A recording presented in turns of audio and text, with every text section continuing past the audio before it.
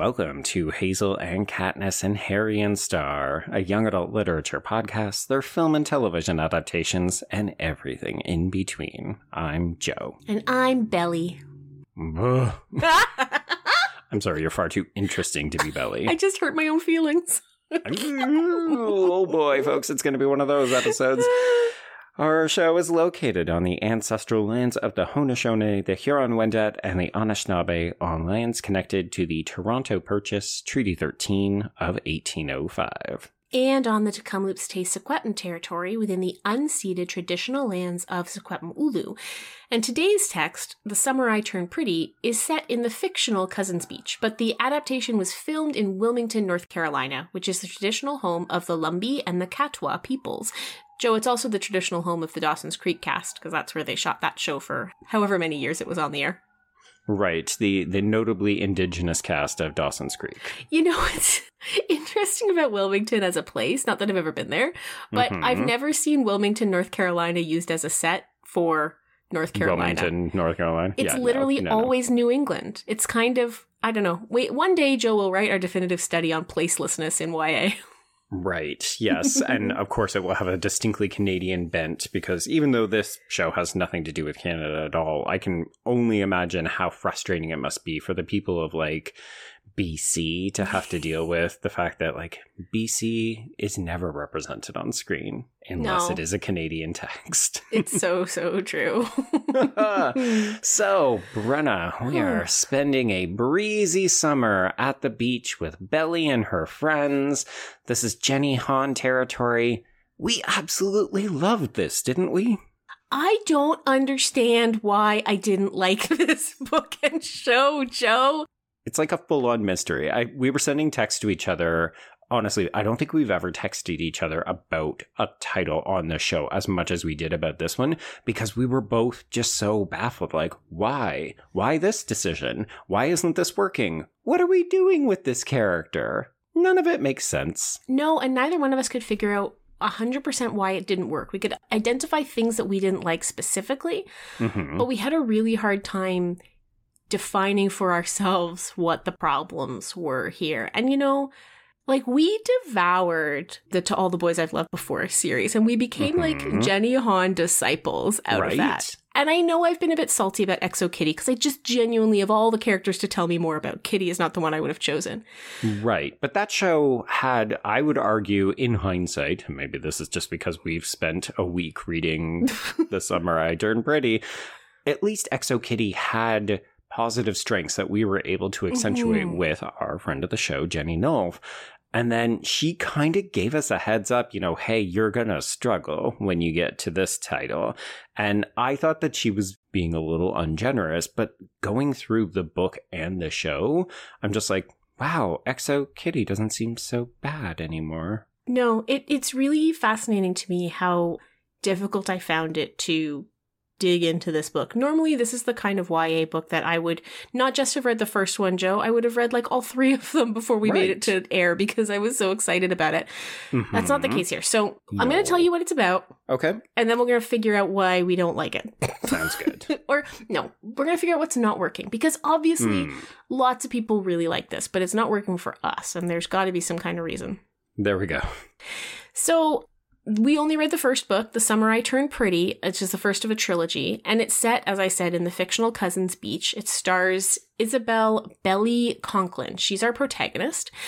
And she's had this kind of lifelong relationship with her mother's best friend and the best friend's two sons. So every summer they get together at this beach house, which in the adaptation is like a palace, but whatever. Oh. Well, it's almost a palace in the book, because nearly everyone gets their own room. And when you count the bodies, you realize, okay, so Susanna is definitely rich. She's super loaded. So the family is, we've got Belly, her mom, and her brother Stephen. And then we have Conrad and Jeremiah and their mom, Susanna. So there's obviously a love triangle here because Belly has spent her whole life being in love with Conrad. But slowly we end up with a relationship with Jeremiah, sort of, maybe, in this first book. Yeah. And then back to Conrad. So it's a kind of a classic, will they, won't they, which boy. Right. One of the frustrating things about the book, I think, is we never know enough about either boy to understand why they're attractive in the first place. Because we spend so much time. So Stephen actually has a really good relationship with both brothers, and Belly is often on the outsider. You know, they treat her like a little kid. They treat her like the little sister who annoys them and can't be brought to parties or go to the beach and that kind of stuff. So right from the start, the relationship is set to be adversarial. And then all of a sudden this summer, when she titularly turns pretty, they start to look at her in a different way. And all of a sudden her crushes are coming to the surface. But the problem is the boys feel like dicks. Yeah, they do, 100%. And the turning pretty is very stereotypical. Her braces are off. She doesn't wear glasses anymore. She no longer puts her hair in a ponytail. Like it's a freaking she's all that makeover. I really kind of laughed. It's 100% that. Like, these boys were really, really dopey before, apparently. What's different about this summer, though, is that faced with the fact that Conrad is like really shut down and Belly is starting to realize there's no relationship potential there, and not realizing that Jeremiah is very clearly in love with her because she's very not aware of the world around her. No. She ends up dating a third boy. Yay! Cam. Just what we needed. He's actually interesting, and we never learned anything about him, and his name is Cam Cameron. And he's actually...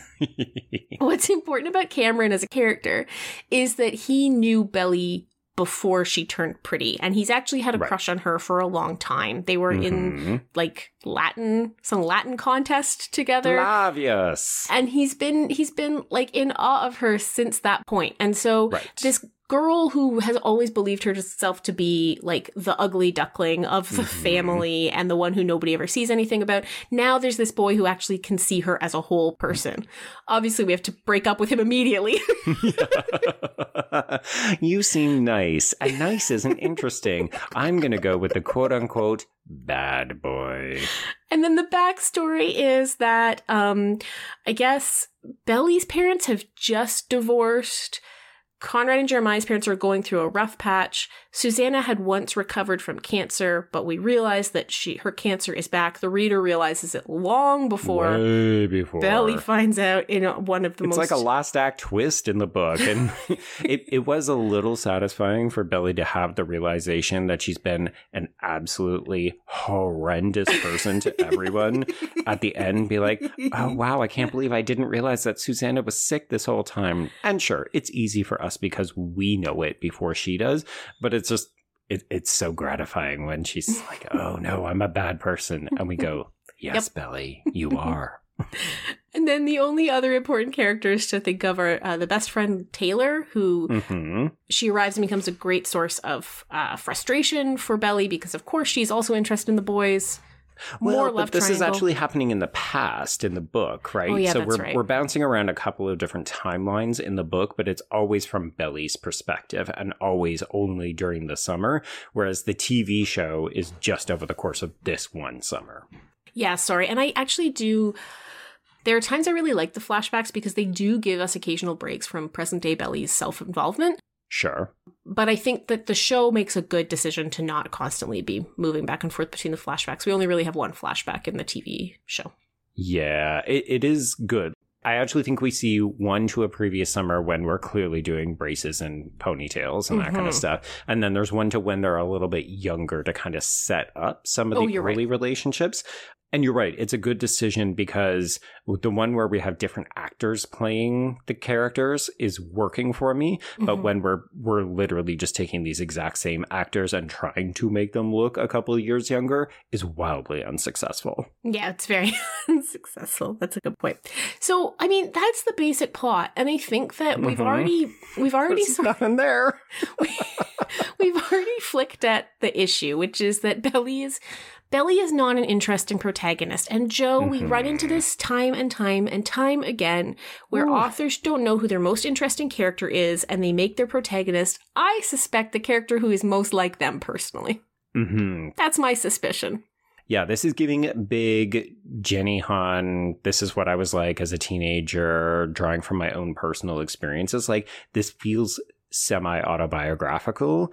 And in that way, it's cool if she wants to kind of work out some of her issues. But, oh boy, it's not even that Belly is an unlikable character. It's that she's an uninteresting character. Yes, and unlikable characters are interesting. Right, because there's some conflict. There's a reason we grate against them. Here I'm just like, oh my God, anyone but this girl. She's deeply bland. And also, so bland. The love triangle is really troubled by the fact that we're not interested in, well, I'm not interested in any of these boys. Conrad is set up to be just like sort of generically like brooding, and that's supposed to be enough to make him like super attractive. And Jeremiah, who is always more interesting, much kinder to her. He's a much more dynamic personality because we see more of him. But even he is just like, he's a Cocker Spaniel masquerading as a boy. Yes. And then when we do meet a boy who actually might have a backstory that might give us something, we lose him immediately because she's too caught up between these brothers. And it's just, I don't know. I guess I get it. I get the romantic triangle. I get the wish fulfillment part of the narrative for girls who feel plain to be sort of, you know, loved by all of these boys. Like, I get the attraction, I guess. In principle, right? I think part of it is that we have seen this story so many times. And there's something about the way Jenny Han writes that is very accessible. You know, it's light and fluffy in the ways, like, I mean that in a very complimentary sense. Like, it's beach treaty, it's feel good, it's really easy to just get up and devour a whole book. And I don't think this book is difficult to do that with. It's just that it's missing that spark that made the To All the Boys series so exciting. Even when we had our frustrations with that romantic triangle, with that character, like, those are not flawless books. No. But they were easier to get into and understand the excitement from the readership. Whereas here, this feels like a trial run of, like, Jenny Han figuring her stuff out because there's a spice missing. There's something interesting, too, about how waspy the book is. Everybody reads white. Yes, everybody reads white. We're never given any information to suggest they aren't. And there's an interesting throwaway line, Joe, in the TV adaptation. I don't know if you caught it. In the TV adaptation, Belly's mom is Korean, and that's much more explicitly explored in the TV series. Correct. And she's an author, which is added. She's not an author in the book. She's a teacher in the book. Yeah, which gives them the summers off, right? Which is an important part of the sort of setup. Whereas in the series, she's a self-employed writer. Her husband, who she has just divorced, is a professor who is dating a grad student. It's all very... It's overly complicated, yes. But one of the lines that Belly's mom says at one point when she's having her first conversation with that other writer is, she says, you know, they trashed my first book because I didn't put any Asian characters in it. Right. And I was like... Are you okay, Jenny? Jenny, are you all right? Jenny, have you recovered from that criticism? Because you seem to be overcompensating. Because in many ways, that is something, you know, the girls in To All the Boys having to really explore this cultural identity that they've lost a lot of access to with the death of their mother, but they have this well-meaning dad who keeps them connected to that family. Like, that's a big part of the life and breadth of that book series.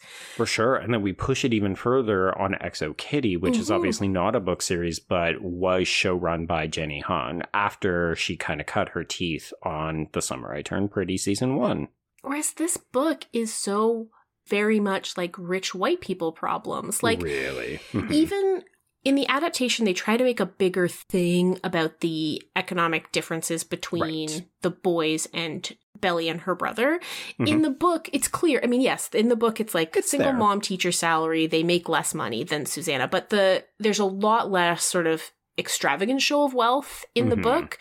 So even that is muted. And I think that's a problem too. It's like all these things that could have lent some like spice or diversity or interest. Instead, we just have like rich white people and middle class white people having problems. And it's honestly, it feels gross to say this out loud, Joe, but it honestly feels like they throw cancer in there just to have something to talk about. Yeah, like we need some kind of emotional catharsis at the end of the book to really drive home why this particular summer is so significant. It's not just Belly's coming of age, it's also potentially the last one we will ever have like it. And I get it, there's pinnacle moments in every young person's coming of age story, and it's relatable that Belly is so self-involved and she's focusing on the sort of granular things and missing the big life picture stuff.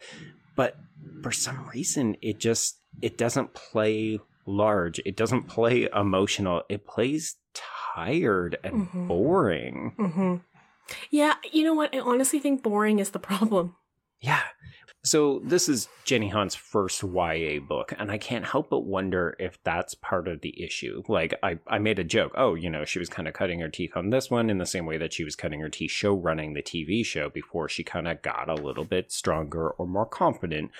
But this does feel like a very trial run for Lara Jean. Yeah, and I think, too, 2009 was a really great time for a realist YA romance trilogy for all the people who are trying to get away from... We're tired of dystopia! Yeah, we don't want a fantasy YA trilogy. We need a realist YA trilogy, and we don't want a fantasy YA love triangle. We need a realist YA love triangle. Like, there was a moment here, and I don't think that that's coincidental with this being so successful. Right. I mean... Han is an accomplished writer in that, as you say, Joe, these are breezy, you can move through them quickly, but it's interesting to me how honestly tedious this felt compared to reading about the adventures of Lara Jean. Yeah, like she really discovered her strength and her voice in between writing this and starting To All the Boys. Mm-hmm.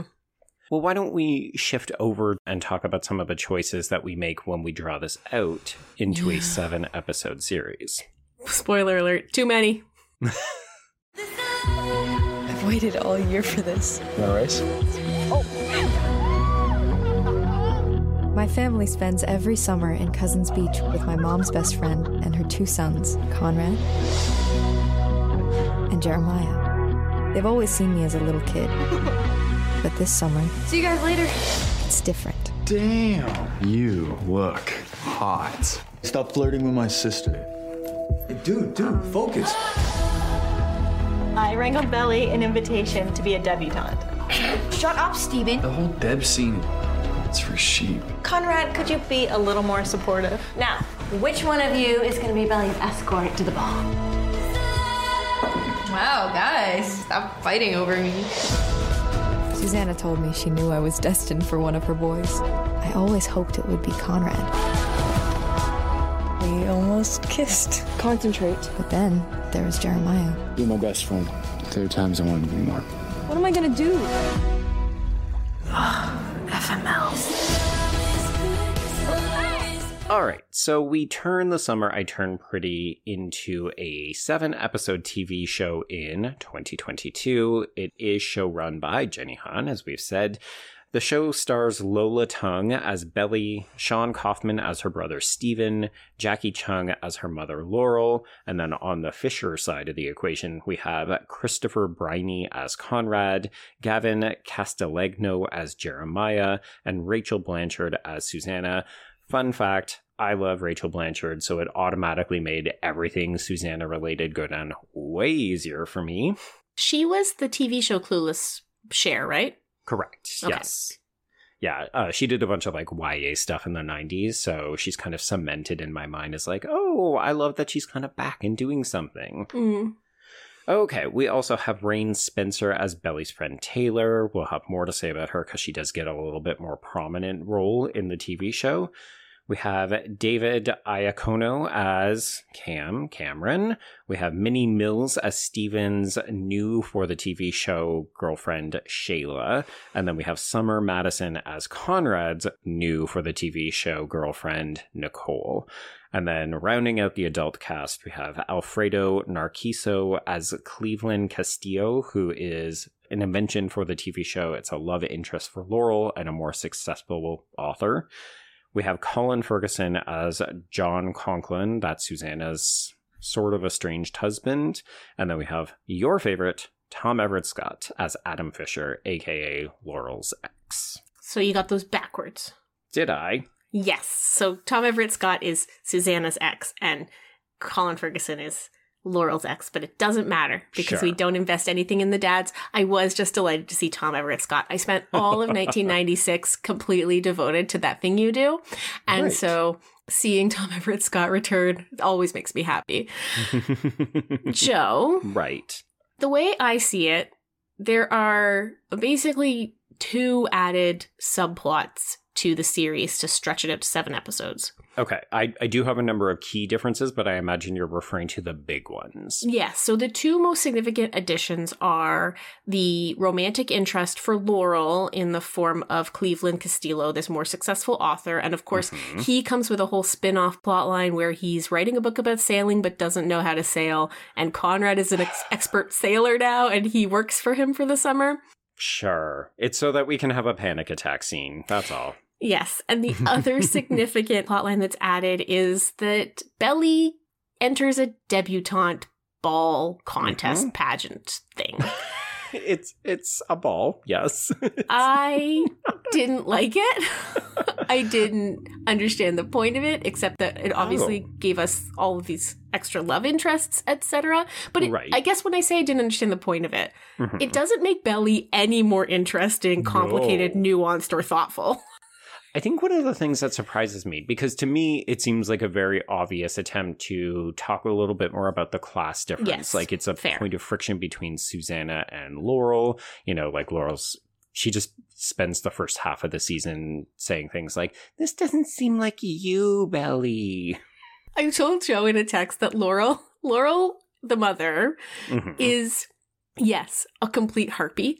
And so also shrill. The only character I relate to in the TV adaptation, because everyone else is a disaster and Laurel just walks around being like, "You're stupid. Just do what you need to do." She's very much a wear it on your sleeve kind of lady. Yeah. I liked her. Yeah, and the relationship between her and Susanna is kind of fun. It does get undercut because we have to give this love interest more screen time, so we're removing Laurel away from Susanna, whereas in the book, they really spend all their time together.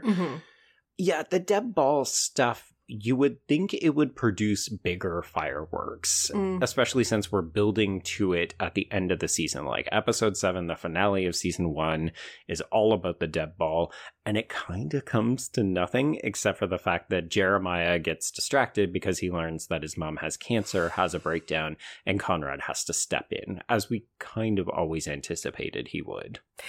This is a classic example to me of when a love triangle is boring, but also just confusing and unsuccessful, because the whole thing is that, you know, she's had this crush on Conrad, and in the TV series, the idea of needing a companion for the debutante ball, it gives Jeremiah this set piece around which to confess his feelings to Belly. And she's so receptive in the TV series, right? They make out in the car. It also, let's ignore the fact that he finds out he's accompanying her the night before the dance and knows all the steps to all the dances that they have to do. Let's just ignore that for a second. Absolutely ludicrous. And also, I did not need a 4-minute dance sequence with him and the boys, because it's amusing that they're bad at it because they're not professional dancers, but also, babies, it's called montage. Get into it. I do not need to hear a full song. No, absolutely not. It's so true.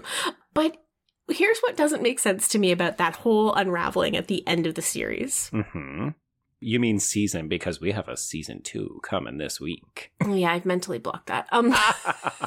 Sorry, I interrupted. Please continue. No, it's okay. So Jeremiah has committed to taking her to the dance, and she's having so much fun with him, and he's so attentive and kind. She's so nervous. He's like, he makes everything feel safe and comfortable. Like, in every way, he's the boy she's supposed to be with from a narrative perspective, right? He's so good at it. And then what happens is he thinks his mom is acting really weird. And so he slips her phone into his pocket to read the last text message, the email or something that she got that seems to have set her off. Right. This is when he discovers that his mother's cancer is back. Conrad takes this opportunity to step in and take over as her dance partner. Sure. And then at the end of the episode, they're making out in the sand. They've gotten together as a couple. And all I could think about was like, because she's like, in that scene, she's like, "Conrad, you just really need to be with someone." And I'm like, Jeremiah's mom is also dying. I don't understand when the transition to Conrad happens. It doesn't make a lot of sense to me within the narrative of the text and the way that there's not a lot of chemistry going on in this series at all, to be clear, but there's certainly more between Jeremiah and Belly than there is between Conrad and Belly. This is true. I actually found that the chemistry that Gavin Casalegno has with most everybody is quite good. He's very cute. He's very cute. I love that hair. I coveted it. But we should note that Jeremiah also is queer-coded. Not even queer-coded. Jeremiah is queer on the TV show. We have questions of whether he's bisexual or pansexual. But I think it's a testament to the actor because he is really good at having chemistry with a lot of different people. Including his mom sometimes. Yeah, it's uncomfortable. Even to the fact that you mistakenly said he has chemistry with his mom. He does. Yep. But you're right. I think the other problem is that in tried and true romantic triangle fashion, we have a bunch of fits and starts with each of them, right? So there's this hot and heavy makeout with Jeremiah in the pool, and then the very next episode, we're having an intimate heart-to-heart conversation with Conrad over the painting that Susanna has been doing of each member of the family.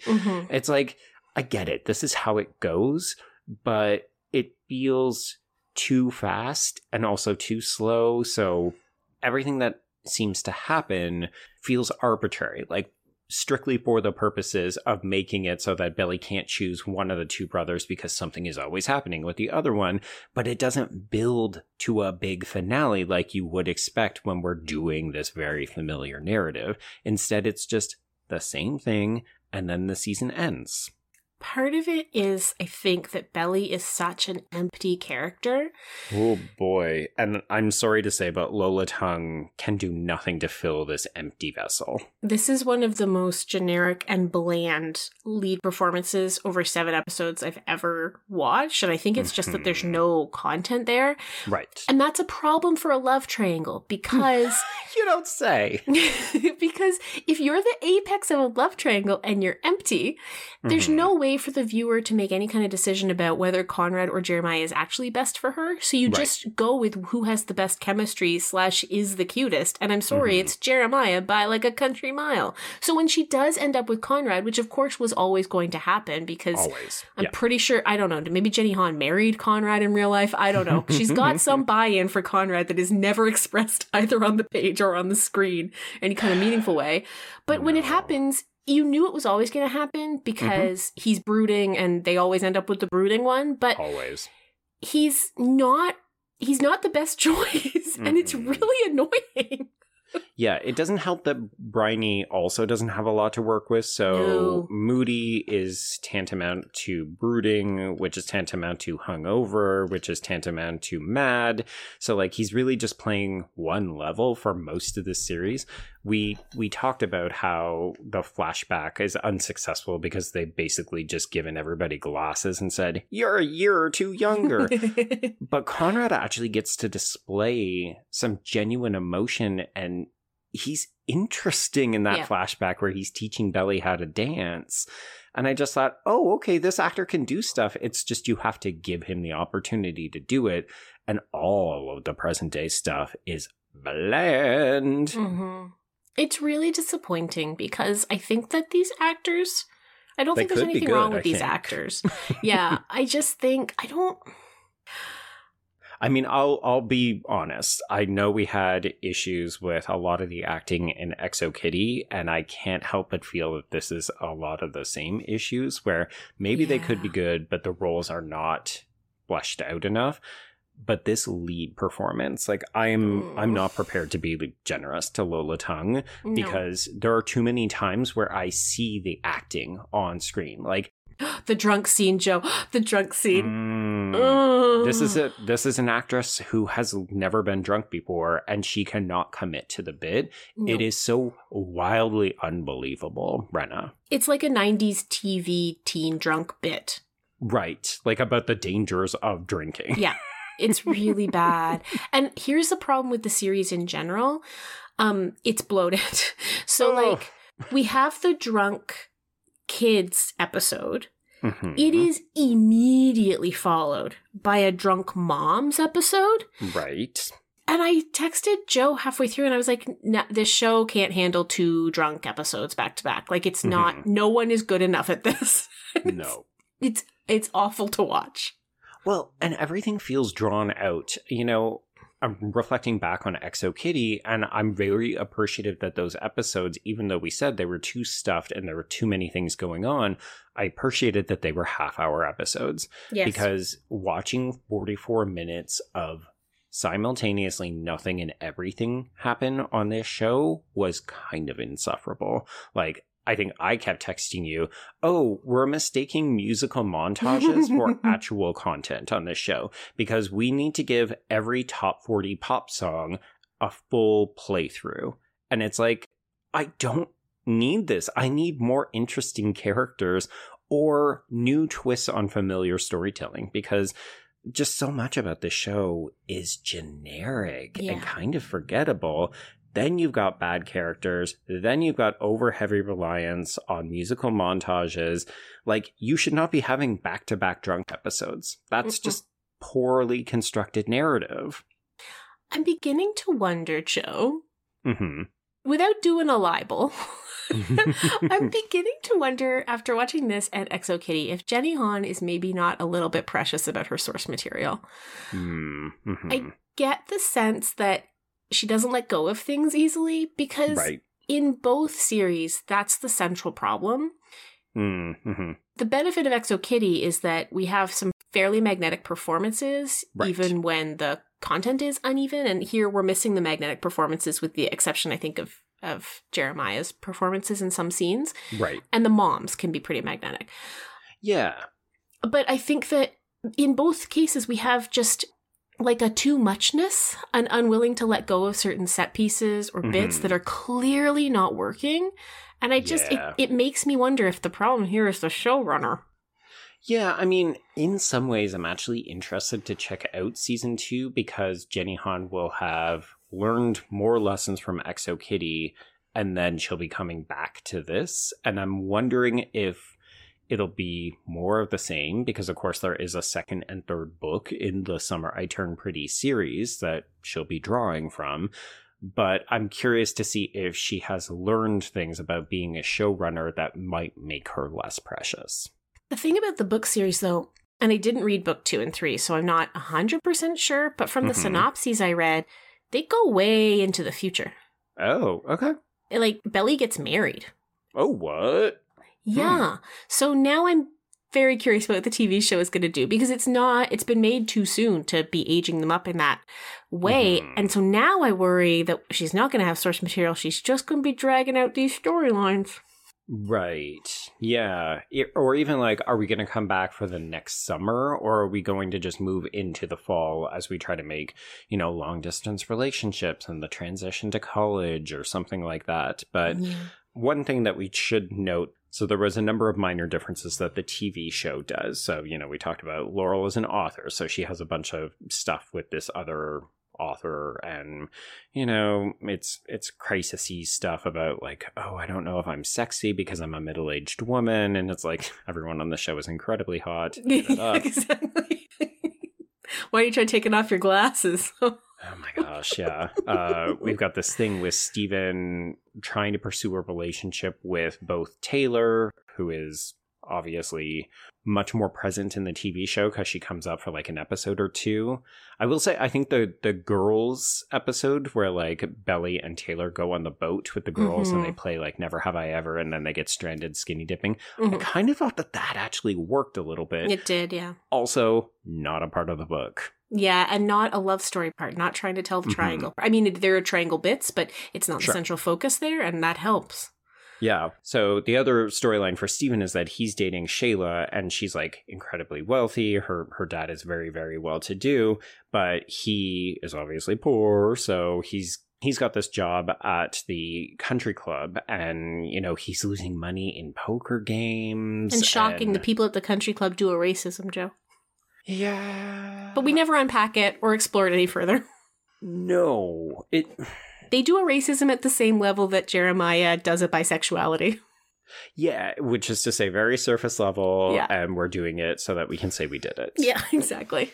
Yeah, there's a certain amount of performativity into some of these storylines where it's like, let's kind of address the fact that Belly is biracial, but also not really address it because we're not super interested in it unless we can make kissy noises. Exactly. I don't know.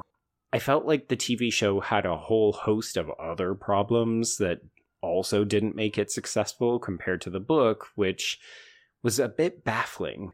It made sense to introduce new storylines for some of these characters to make them more complicated and give them more content to work with, and yet the 7 episodes I found very draggy, very badly paced, no sense of kind of rising action or conflict.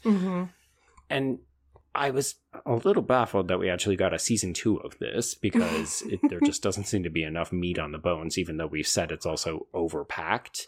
Well, when you think about all the things that don't get a season 2, Joe, it's sort of infuriating. From Amazon, which is like a streamer that I quite like, but we have talked about multiple Amazon titles that were canceled after 1 season. And here we are with just a ho-hum romantic triangle cruising into season 2. Boo. I don't know. Like, I genuinely did not enjoy reading the book or watching the show, but I would be very curious to hear from listeners who liked this or who liked this and also liked Jenny Han's other stuff. Like, is this a weaker effort to everyone, or are you and I just having a bit of a rough patch? Yeah, I'd be very curious because I really thought of us as Jenny Han fangirls until this moment. Our identities. I'm confused. Are we not who we thought we were? Should we play some bingo? Let's play some bingo. Bingo! Not a good bingo. Okay, Joe. I think we're going to do well. I think so too. Obviously, we have a holiday prom or wedding because I'm calling the debutante ball a prom. 100%. Yep. Yeah. We have musicality, but it's bad. Joe, we haven't talked about this. The music cues are so overdone. No one has a single emotion without it being set to a really obvious song. Oh my gosh, it's so obvious. It's wild. Like, can we get the lyrics to perfectly match up to what the characters are feeling, just in case nobody got it? It's some of the most egregious nonsense we've ever had. We've got a female director, screenwriter, showrunner.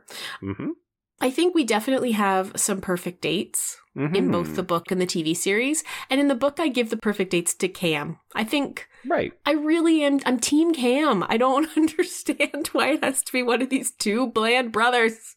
100%. And it feels so weird. Like, in some ways, I want to commend Han for saying, oh, we're not actually interested in Cam, so we're going to get rid of him halfway through the book and the TV show. But it's also kind of wild that he is a more successful love interest for Belly and a more interesting character than either of these brothers.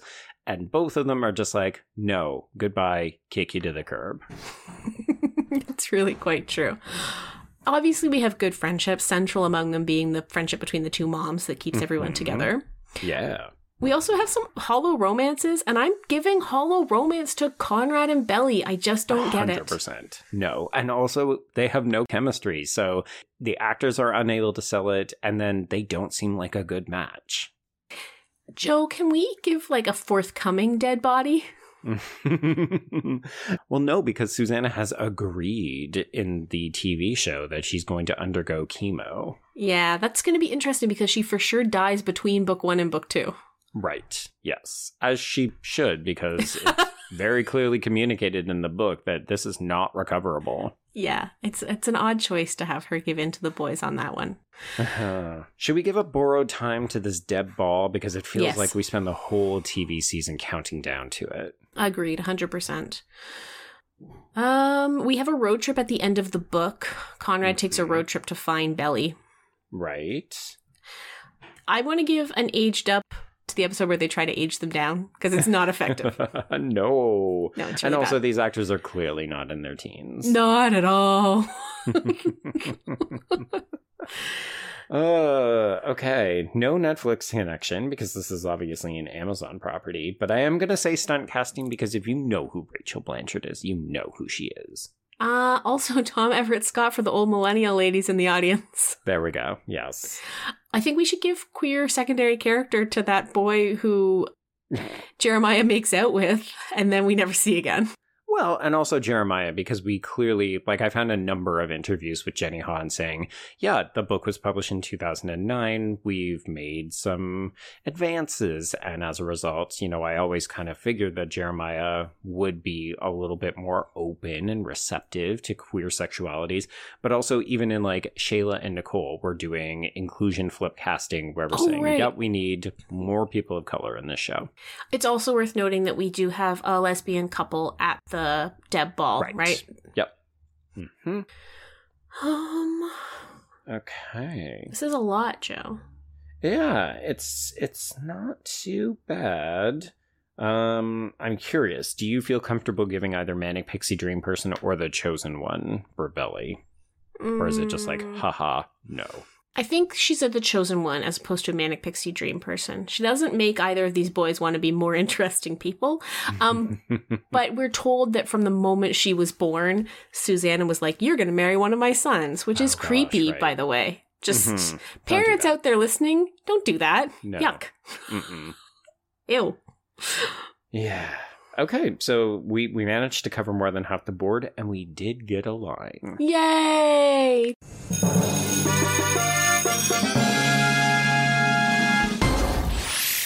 Jenny Han, I forgive you for everything. So I'm curious, though. Are you going to watch an episode or two of season 2? Are you going to make me? I guess we could revisit this in the future and be like, what happens when the source material starts to deviate from a potential second season? We could. We could. Not for a while, though. I need it. Oh, wait to see what you do to the schedule. It won't be this year. Speaking of the schedule, Joe, shall we tell people where we're heading next? Okay, so we are going to be watching the adaptation that we've been waiting for. Maybe the only one, second only to Are You There, God? It's Me, Margaret, for length of time we've wanted an adaptation, Joe. It's right. Nimona. Yes. So excited. I think we covered that comic in maybe our first season, eh? It's at least been a couple of years, but this was one of those ones where we teased that we thought we were going to get it because we knew it was actively in development, and then we were crushed to hear that it got shelved, so all of a sudden now it has seen the light of day again, rescued by Netflix. So exciting. And then book club is coming up. I think you're just over the cutoff for writing in about it, but we are reading Stolen. And after that, our next book club is Alana the First Adventure by Tamora Pierce. So if you haven't picked that one up yet, get going on that. And yeah, Joe, it's like well and truly summer now. It's our first episode of July. So I hope people are taking some time to read along and enjoy the summer weather wherever you are, if it's not, devastating. Right. Yeah. Because, the earth is on fire and all that other good stuff.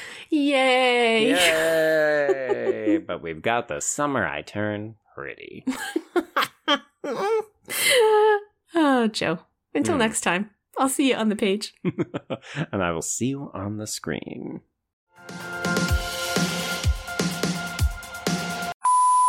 All right, so I need a year. What is the year? 2022. 2022. This is giving big Jenny Han kind of like teenage, I'm working through the issues kind of deal. No, yeah. I said that completely wrong. Yeah, hang on. The cat is being... Hang on. Georgie, get the hell out. I swear to God, I'm going to cook you into a pie. Come here. I'm here. Get out. Don't do the pie thing. It's too much work because you gotta shave the cat and just to get to the good stuff. So, also, I'm terrible at making pastry. My hands are too warm. Okay. Ooh. And there's just like, sorry, I just elbowed the cat in the face. Could you move? Okay. I didn't realize he was jumping up, and I was making big arm motions. Well, here's the thing. What was he doing jumping up anyway? We're recording. True. It's true. He doesn't even see the sign. Okay.